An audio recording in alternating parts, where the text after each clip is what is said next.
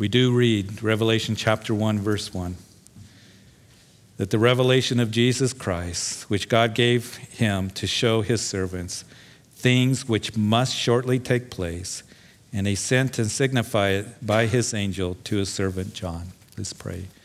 Father, I do ask that as we start this new book, that, Lord, I thank you for the privilege to be able to read it. And, Lord, there's a purpose for us to go through this book, to bring comfort, to bring encouragement, to reveal Jesus Christ more clearly to us, that he in his majesty and his glory is going to come back, that he sits on the throne, that the prophecies of old and even from the words of Jesus are true, that these things must shortly come to pass, that's going to culminate to the second coming of Jesus Christ. And I thank you for those who have come out that are here tonight, packed in this sanctuary and in the coffee shop, that are listening on live stream. That, Lord, how important it is for us to be Christians and your servants that are wise in watching and being sober and vigilant, because we live in a unique time. We are the generation that are seeing things that are spoken of thousands of years ago that point to the soon return of Jesus Christ. This generation of Christians, Lord, that we're in, we know that we're closer than ever before, and your coming is nigh. So I pray that this book would excite us and increase our passion for you as you are revealed to us in a mighty, powerful way. So, Lord, we give this time in the study of your word. Lord, touch our hearts, and Lord, stir our hearts. And it's in Jesus' name that we pray. Amen. So as we read the revelation of Jesus Christ, I think that probably it's the most important 5 words that we have in this book. It's not revelations, but revelation. And what that word means is it means it reveals. It means an unveiling. It means an uncovering. It's kind of like if you go to an art show and they unveil a new painting, they have it covered up and they take the covering off and it's revealed to those who went to the art show. It's like perhaps a dedication of a plaque or a statue in a park or at a building. It's covered up and all of a sudden they uncover it and it's revealed. It's unveiled is what it is, so people can see it clearly. Well, that's really what the word means here. And this book is revealed Jesus to us in that he is going to come in his second advent as the King of Kings and the Lord of all lords, that truly he will establish his kingdom as he promised, just as the prophets of the scriptures have declared, the New Testament writings. Even Jesus, he said that he would come back in great power and glory. And we know that as we go through this book, Jesus revealed to us that this world, it makes us understand, is really headed somewhere. You see, the Gospels, Matthew, Mark, and Luke, and John reveal Jesus as coming in his first advent as the suffering Savior who would go to the cross for you and for me and rise from the grave. And the book of Revelation reveals Jesus in his second advent as the conquering and ruling Savior. And to me, it brings me, and it should for all of us, great hope and comfort that these things spoken of in this book must shortly take place. So I want to remind us that this is the revelation of Jesus Christ. And you see, if we miss that, because if we're here and we're only interested in making our charts and we are going to talk about a lot of different things, when the seals are opened up, when the trumpets are blown, the trumpet judgments, when the vials are poured out. We're going to be talking about the Antichrist, the 144,000 witnesses. If we're only concerned about who are the 2 witnesses of Revelation chapter 11, we're going to talk about the battle of Armageddon. And we're also going to discuss about the great white throne judgment. And you see, as we talk about these things, which we will, and a lot of different topics that we're going to be going over, the temple and artificial intelligence and what does it mean and how are these things pointing to the things that we talk about. But here's the thing, as we will talk about those things, the priority for you and for me as we go through this book is that this book reveals Jesus to us to a greater degree. And if we don't approach this book in that way, then we're going to miss out on the very purpose and the priority of what the book of Revelation really is to be about. So I pray that as we go through the book of Revelation, and whenever that we start a book, I encourage you to go through it and finish it. And to go through this book, I pray, causes us to all have a deeper passion for the Lord. That we would see Jesus more clearly, his majesty and his glory. However, unfortunately, I know that in the day in which we're in, there are Bible teachers and there are pastors, because I have talked to them, that they believe that this book or much of this book is irrelevant. They tell us that this book cannot be understood. Some claim that this book is spiritual or just allegories, or the preterist approach, which says that Revelation is a symbolic picture of the early church conflicts which have already been fulfilled. And as we go through the book of Revelation, I think that we're going to see very clearly that this book is pretty straightforward. It is not difficult to understand, that the things written, much of it has not been fulfilled.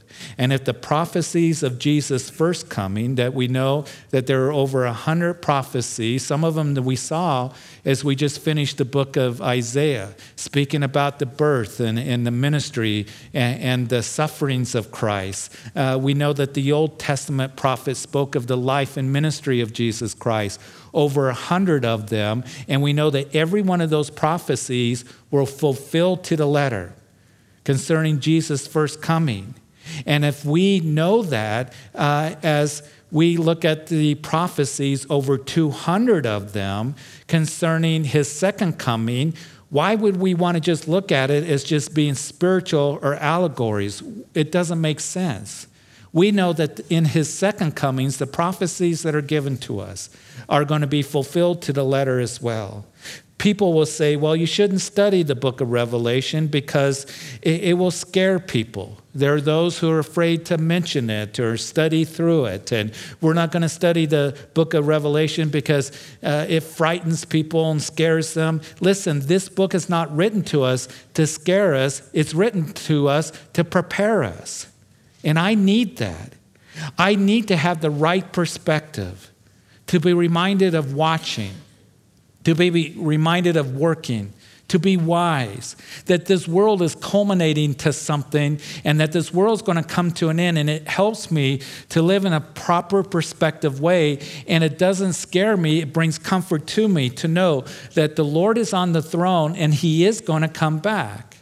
There are those who say, well, you should not study the book of Revelation because there's so much symbolism that is used in this book. It's too confusing. You cannot not understand it. But as we look at these symbols and the things that are given to us, the imagery, that it will, as we go through this book, knowing and studying the Old Testament like we have on Wednesday nights, and those of you, even as you've gone through the book of Isaiah with us, but as we continue going through Jeremiah and Ezekiel and Daniel and the other books of the Old Testament, having an understanding of the Old Testament, there are 265 verses here in the book of Revelation that have clear references to the Old Testament. And as we look at these symbols, what we're going to do is we're going to let Scripture interpret Scripture. And we're going to see that we can go back to those references and get a clearer understanding of what is being told to us. And as we do that, we're going to have a good interpretation of what is being said to us. And we don't have to come up with these weird interpretations that you see on the internet and others that bring out and say, well, this is, Revelation 12 that's going to be fulfilled in the consolations, or those who will come and they'll argue with me, Revelation chapter 12, the moon and the stars, that it speaks of the United States because we're the only nation that's been to the moon. And I think, really? That's your interpretation? That's so silly. And we can go back to the book of Genesis, and we can see where the moon and the stars are mentioned, and the sun, and we can see clearly what it is that it is being spoken of. So having an understanding of the Old Testament, and I used to always tell my Old and New Testament survey students when I was teaching high school class that to understand the New Testament better, have a good understanding of the Old Testament. Because unfortunately in the church today, the Old Testament is being ignored. The Old Testament we're told, is not relevant in only portions of the Old Testament, and it is so rich. The whole counsel of God is given to us, 2 Timothy chapter 3, verse 16, that is profitable, right? All scripture is God-breathed and is profitable for doctrine, for reproof, for correction, instruction in righteousness. So as we go through this book, we're going to see that we can understand it, that we can see what the imagery and the symbolism is being referred to. Now, the book of Revelation was penned by John. We read that in verse 1. We're going to read it again in verse 4. We're going to read it again in verse 9. 3 times in chapter 1, it is told to us that John, the apostle, is the human instrument that writes these visions down. I don't know why people want to argue that it was John that wrote the book and say it wasn't, when it's told 3 times in chapter 1 that it was. He identifies himself as writing these things down that must shortly come to pass. He will tell us that he's on the island of Patmos. John at this time is the last original apostle that is alive. He is the last eyewitness of the ministry of Jesus Christ. And at this time that he is given the apocalypse of Jesus Christ, it is believed by many scholars that he's an elderly man. He's in his 80s. Some have suggested that he's even in his 90s. It's the end of the first century, about 95 or 96 AD. And he finds himself, John does, at the end of his life. He's on this rocky, barren island, isolated. And what an incredible life that it has been for John. When he was a young teenager, scholars believe that John was the youngest of the disciples that was called by Jesus, and some believe that Peter was the oldest. But John was probably about 18 years old when he was called by Jesus to follow him along with his brother James. They were fishermen up at the Sea of Galilee, as you know, the sons of Zebedee. And it was John that was an eyewitness to the miracles that Jesus performed, healing people of every kind of sickness and disease, freeing the demoniacs. He was an eyewitness of Jairus' daughter being raised from the dead. He was the one that was on the boat when Jesus in that storm came walking out on the water. In another storm that they were in, we know that it was John that also was an eyewitness to see Jesus calm the storm as he would rebuke that storm and say, "Be silent." And it says immediately that the water was calm. He was John, the one that was an eyewitness of the transfiguration. He was there at the Last Supper as he would lean on the breast of Jesus, hearing the heartbeat of deity. He was there in Gethsemane when Jesus was arrested and bound up. And as he was taken to the religious leaders, where he was condemned by the Sanhedrin council, they put a bag over Jesus' head and began to beat him. It tells us that John was there, that he was present watching that. It was John that was at the crucifixion, the only one of the disciples that we know that was an eyewitness of the crucifixion. And Jesus would commend his mother's care to John at that time, which I find to be very interesting, because Jesus, he had brothers, half-brothers more accurately. He had sisters that we know from the Gospels that tells us, and yet they were not ones that came that we know there at the cross. We know that Mary, the mother of Jesus, was entrusted to John to take care of her. It was John, and we know from Luke's Gospel, and Peter that would run to the tomb to see that the tomb was indeed empty. And Jesus talked to them, those disciples, for 40 days about the kingdom after his resurrection. And they said, "Is this now the time that you're going to restore the kingdom to Israel?"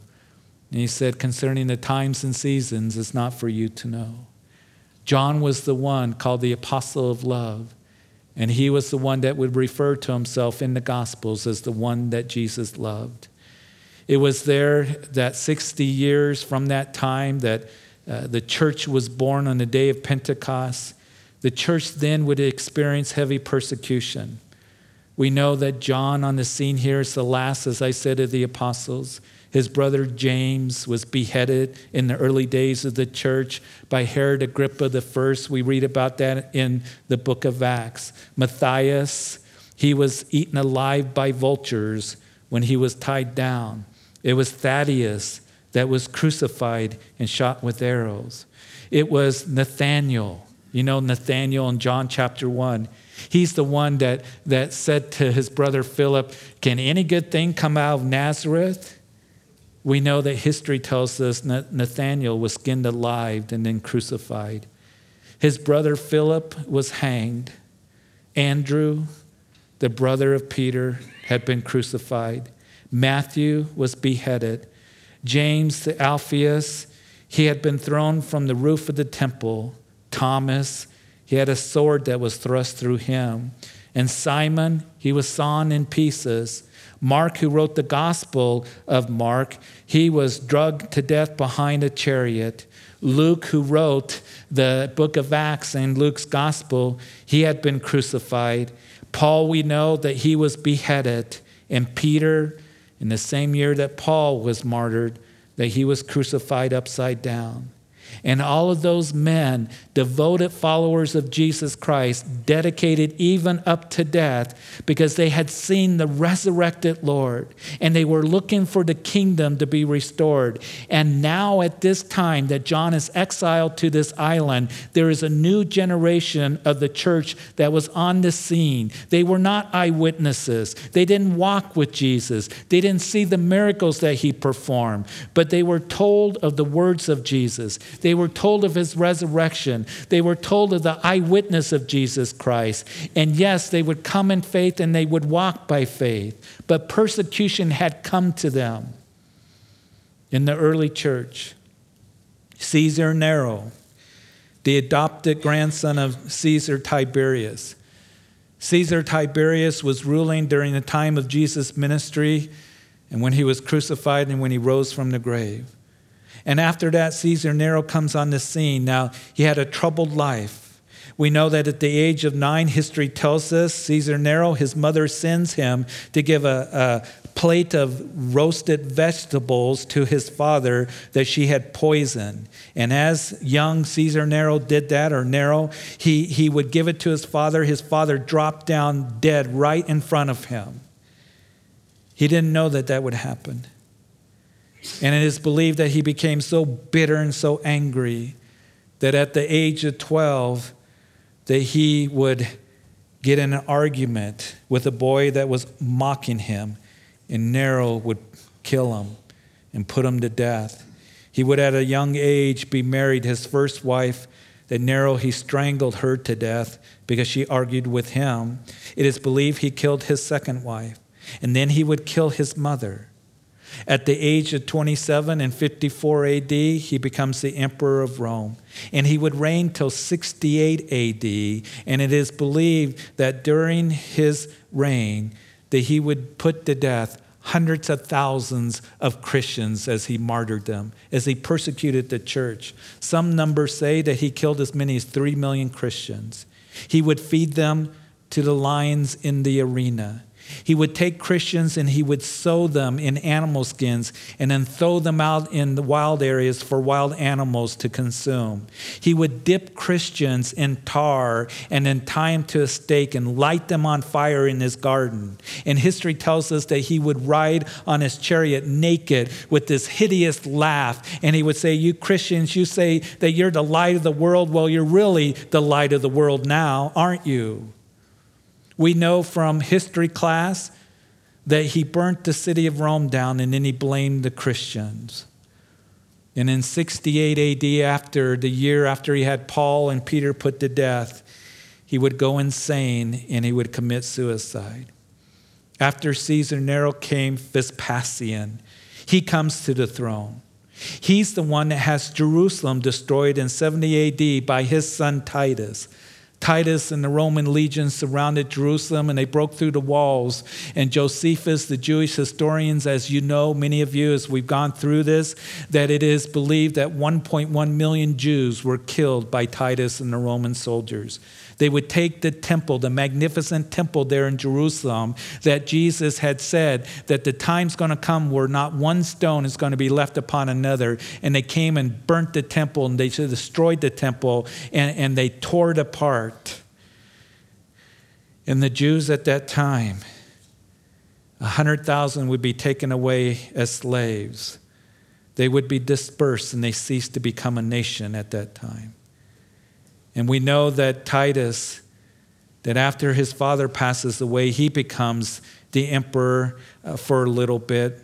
You see, Vespasian, he lightened up his persecution against the Christians, even though he killed many Jews, because he was dealing with Vesuvius, the disaster, the volcano that went off. But then Titus comes on the scene for a couple of years, and then Titus' brother, Vespasian's other son, in 81 AD, he becomes the emperor Domitian. And listen, Domitian hated the Christians.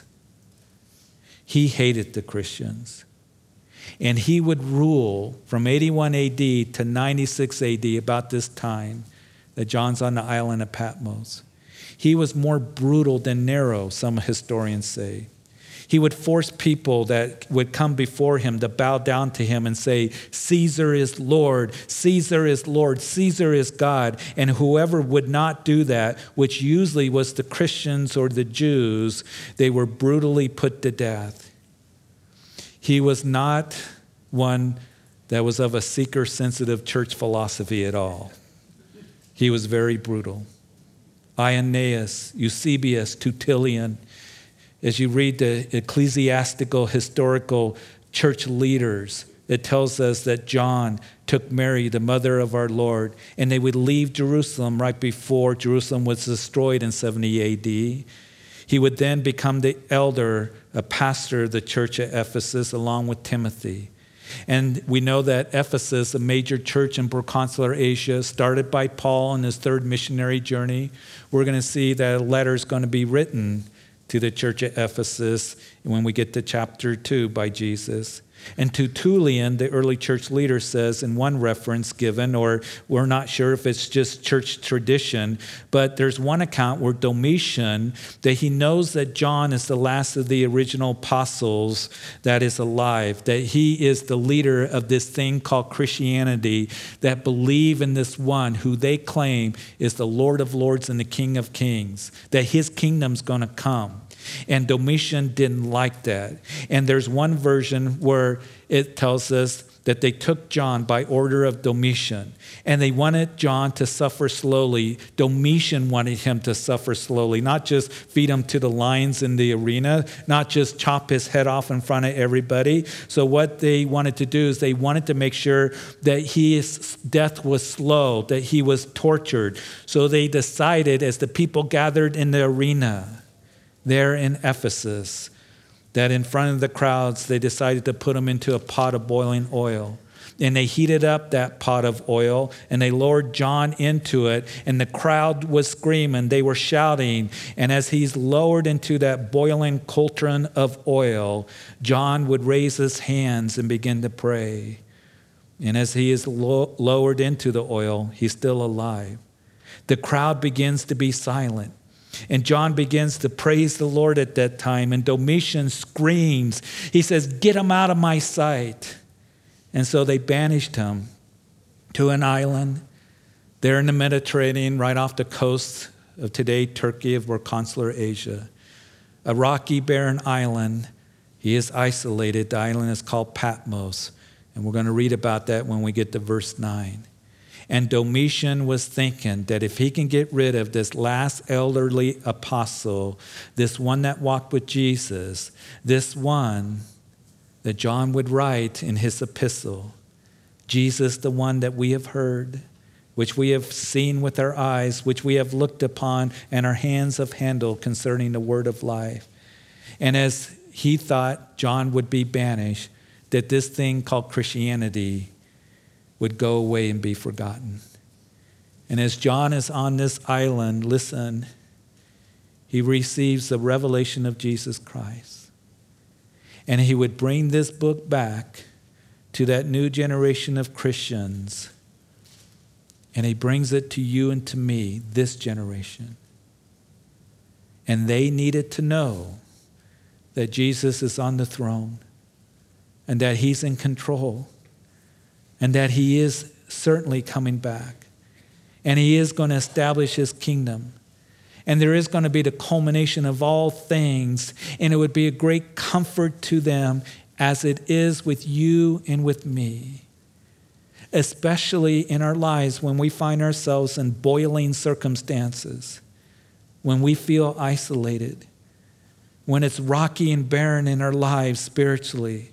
And just as they needed to hear this revelation of Jesus, we do as well. And as we go through this book, we're going to learn that there are many stage-setting events that are taking place, that have taken place in our generation that is telling us that the Lord's return is very, very nigh.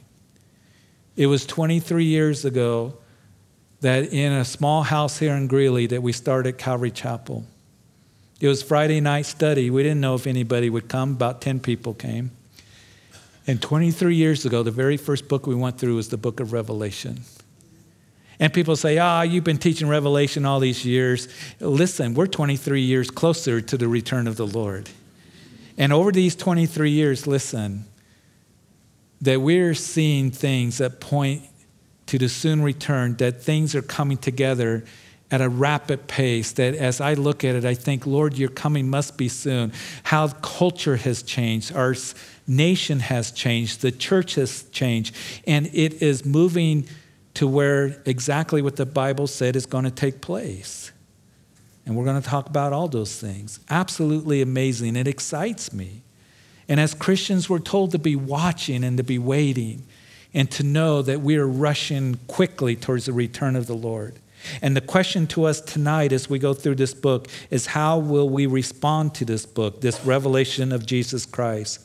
Because we are being told our world is leading up to something where God will intervene in the affairs of man in a more dramatic and incredible way than ever before, next to the crucifixion and resurrection of Jesus Christ. That this world is not going to continue on as always. That we know that human government is going to come to an end and his kingdom is going to be established.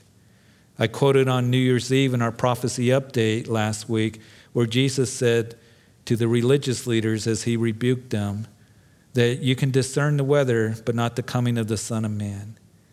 And we are in a time where we see that things that the Bible talks about that will take place in the latter days are taking place right before our very eyes. I already mentioned about Israel, 2,000 years being out of their homeland. And even as we saw in Isaiah, and as we will continue to see going through the Old Testament, speaking about the time when they will come back into the land. Jesus spoke about it. It was unheard of that a nation, a people that had been expelled out of their homeland for 2,000 years have come back. And not only come back, but be established, just as the Bible says. The ancient ruins being built, the land being restored. They're one of the strongest nations in the world. And Jesus said, when you see the budding of the fig tree, know that my coming is near.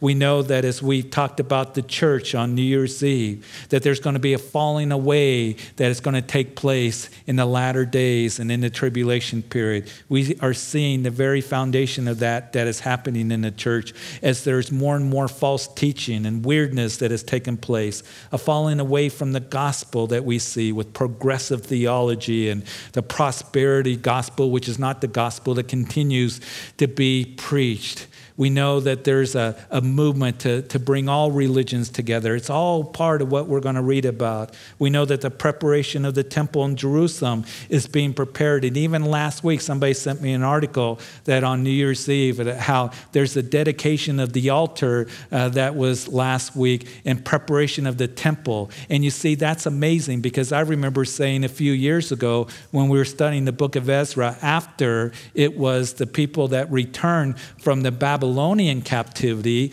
that Zerubbabel and Joshua the high priest, that the very first thing that they did before they built the temple is they built the altar.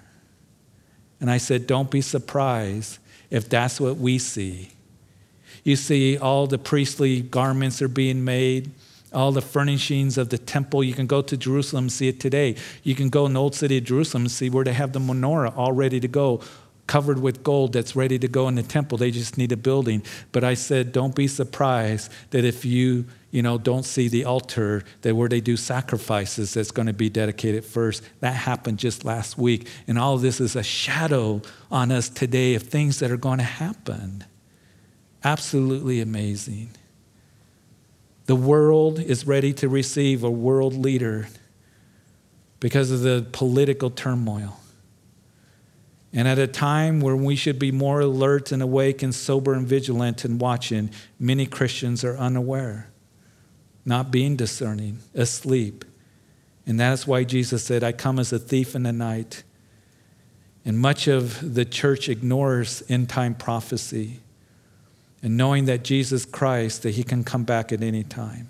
We don't know the hour, we don't know the day, but knowing that the blessed hope that it can come at any time, that it could come tomorrow, next week, next month. I don't know when it's going to happen, but there's no prophecies that need to be fulfilled for the rapture of the church to take place. And that should affect in how you live tonight and how you live tomorrow and in the days ahead.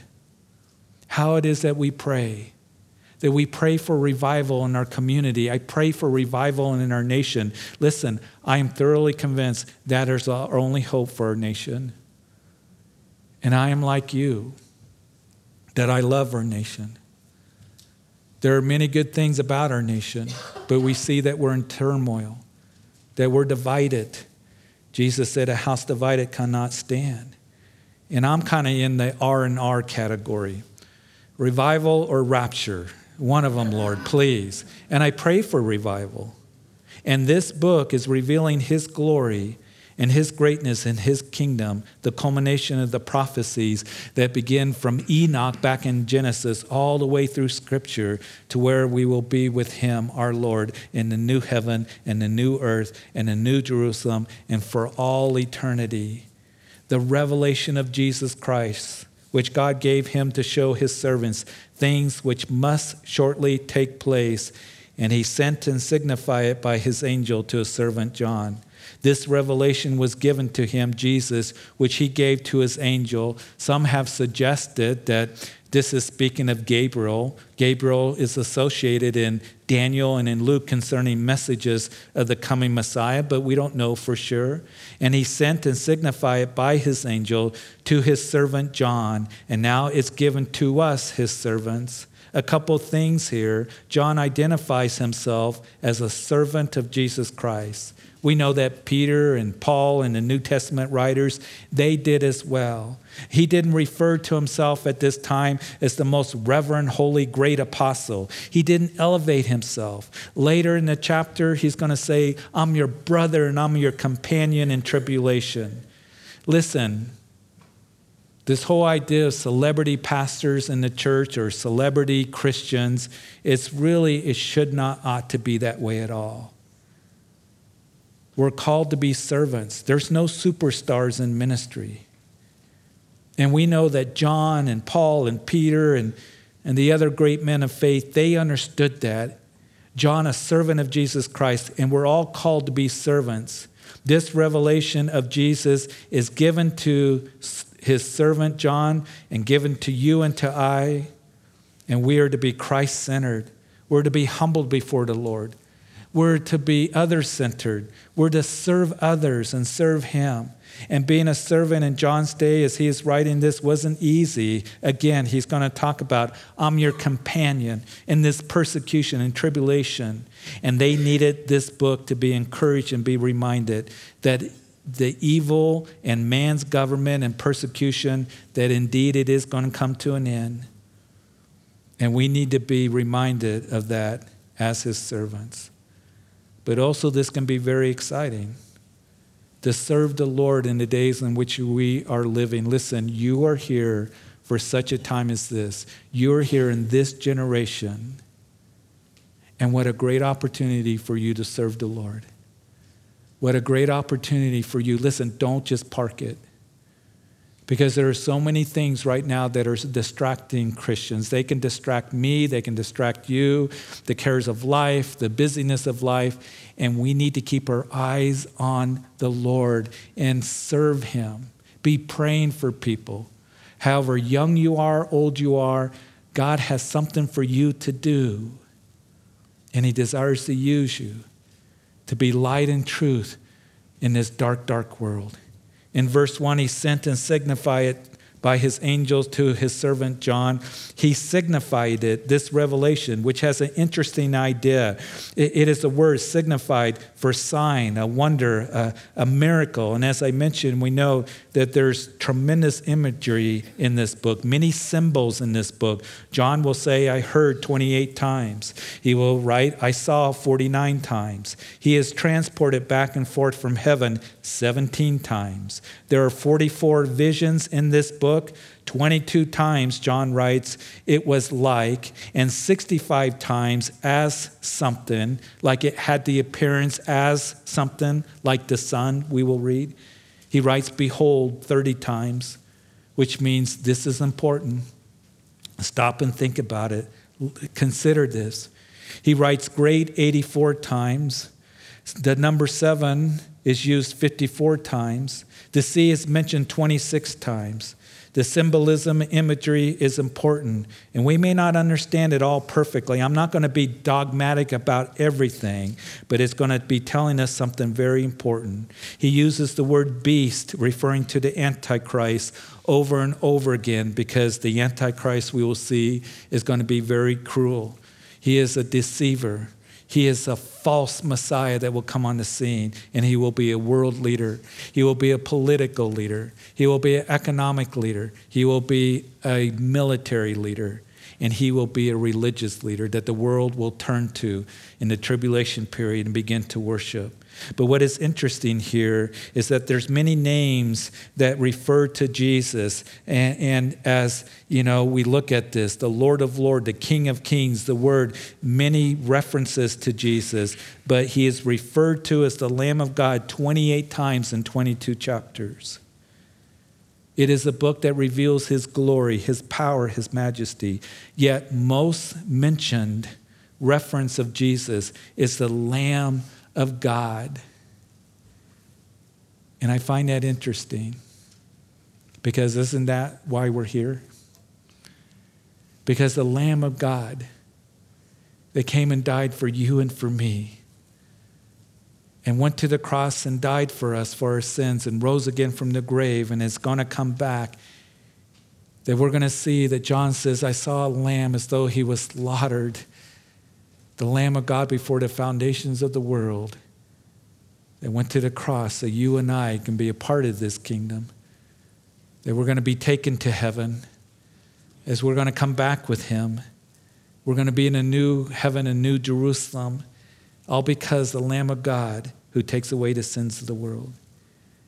And I pray that every person that is listening to this message, that if there's one thing here tonight, that you would understand that Jesus Christ is your salvation. That he's the one that died for your sins. No one else did. And he's the one that rose from the grave to conquer sin and death. And he's the one that sits at the right hand of the Father. And he says to you, come and see. Remember that I talked about Nathanael in John chapter 1, that he said to Philip, as Philip said, come and see the Messiah, come, and I found him. He's Jesus of Nazareth. And he said, can anything good come from Nazareth? And it was Jesus that would address Nathanael. And he said, Nathanael, come and see. And the invitation is always to come, that the greatest need of any man or any woman is to be forgiven of sin. And that's why Jesus came the first time as a suffering Messiah, to free you from sin. Even as Matthew was told in chapter 1, that Mary's going to bring forth the Son, and you're going to call his name Jesus, and he will save his people from their sins. He came for a purpose, and he's going to come back as the reigning Savior, as the Messiah, as the Lord of Lords and King of Kings. But if you haven't surrendered your life to him, he says, come, Put your faith and trust in me and ask for forgiveness. As we read this, he says that these things must shortly take place. You may be thinking, that was 2,000 years ago. But as we read that word shortly or soon, swiftly in the Greek, tachika in the Greek, it's our English word tachometer. It doesn't mean that these things that are written in this book will begin shortly after John writes it down, but rather once they begin these events, they will happen rapidly. Once they begin to be fulfilled, these events will be revved up quickly, happen quickly. We know that Jesus spoke, and Paul, they likened the day of the Lord, the tribulation period, the events as birth pangs. In 1 Thessalonians chapter 5, the day of the Lord, when they say peace and safety, then sudden destruction will come upon them as labor pains upon a pregnant woman. In Matthew chapter 24, verse 8, Jesus talking about the events surrounding his coming, that nation will rise against nation. There'll be famines, pestilence, all these things. He says these are beginning of birth pangs or sorrows. And we know that when a woman goes into labor, that the labor pains begin. And then as she goes through the process of delivering that child, the labor pains, the contractions happen more frequently, more intensely. That's what's being spoken of. Once these things begin, when you see the budding of the fig tree, Israel becoming a nation, that they're the beginning of birth pangs. And these events are happening more frequently and more intensively, and we're certainly seeing that. And one more point, and then we'll get to verse 2. I promise we'll go at a faster pace on Wednesday nights than one verse. But these things that must take place, and I want you to understand this, and most of you do, it's not that they might take place, or they could take place, or perhaps they'll take place. These things must take place. It is going to happen. Remember Isaiah chapter 2, the visions that Isaiah received in the latter days that shall come to pass. In the Old Testament, God said, I will bring it to pass. These things are surely will happen when talking about these events given to us in this book. So if these events must take place, we are to be ones that discern the days that we're in. We are in the last days. And I think that as we talk about these things, we're going to see it very clearly. So this is the revelation given to John, verse 2, who bore witness to the word of God and to the testimony of Jesus Christ to all things that he saw. John knew that this book that he would write was the word of God. It came from God. It's the testimony of Jesus Christ. And how thankful that we are that God is now going to let us in on how this world that we know is coming to an end, and that Jesus Christ is coming back. The hope that we have is his return. And then verse 3, blessed is he who reads and those who hear the words of this prophecy and keep those things which are written in it, for the time is near. Listen, this book was intended to be read, to be heard. And there's a special, unique promise of a blessing to those who read it, who hear it, keep those things. That is, that they believe in these things. They take it to heart. And it is a special, unique blessing given that no other book of the Bible gives. Now, as we study the books of the Bible, any of them, all 66 books, there is blessing in that. But here, there's a special blessing for me who read it, for you who get to hear it, and as we are ones who keep it, believe it, take it to heart. Because the time is near. The time is near. We're going to see that there are 7 Beatitudes in this book, and this is the first one. And all of these Beatitudes we will see is going to be how we respond to this book. Blessed are we as we go through the book of Revelation, and we are going to be truly blessed as we know that his coming is nigh. So, Father, we thank you. Father, I thank you for this introduction, and what an incredible study this is going to be. But Lord, for us, again, to understand that this is truly the revelation of Jesus Christ. And what does it mean for us? That we see Jesus more clearly, that he is the one on the throne, he's in control, he is coming back, and this world's going to come to an end as we know it. Man's government and Jesus' kingdom is going to be established, the kingdom of God, his government that will last forever. Even as Isaiah said that his government will be upon his shoulders. Lord, I do pray, if there's anyone here that you've never given your life to Jesus Christ, maybe you've gone to church, maybe you've kind of are just curious about this book and what it's about, but more than anything, that I pray if there's anyone here that you've never surrendered your life to Jesus Christ, He loves you.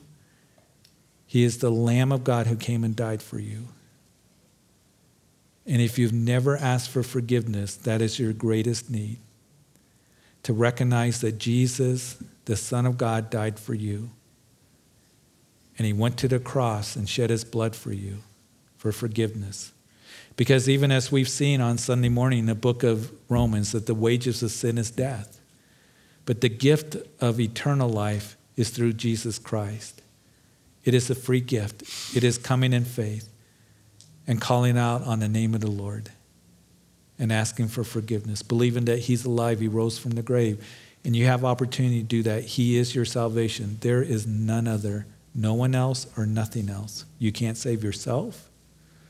Jesus said, I am the way, the truth, and the life, and no one comes to the Father except through me.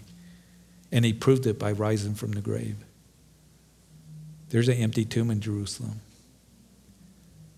So if that's you tonight, will you give your life to Him? He says, come. And you can pray right where you are, that Jesus, I come and I ask that you forgive me of my sins. I am a sinner.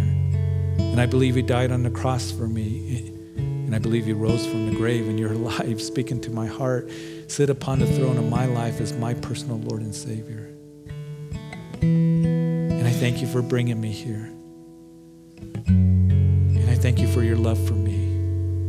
And I thank you for this new beginning. And I want to walk in this new life that I have in you. Lord, help me to do that. In Jesus' name. And if you prayed that prayer, if you're listening on live stream, on social media, will you call the church and tell us the decision you made? But for us here, we're going to have a prayer team up front. As we just finish here in a minute, will you come up and tell them the decision you made? We want to pray for you. We want to encourage you. And for all of us, Lord, as we leave this place, that truly that we are comforted, that we are living in unique times, rushing towards the return of our Lord. And these things must shortly take place.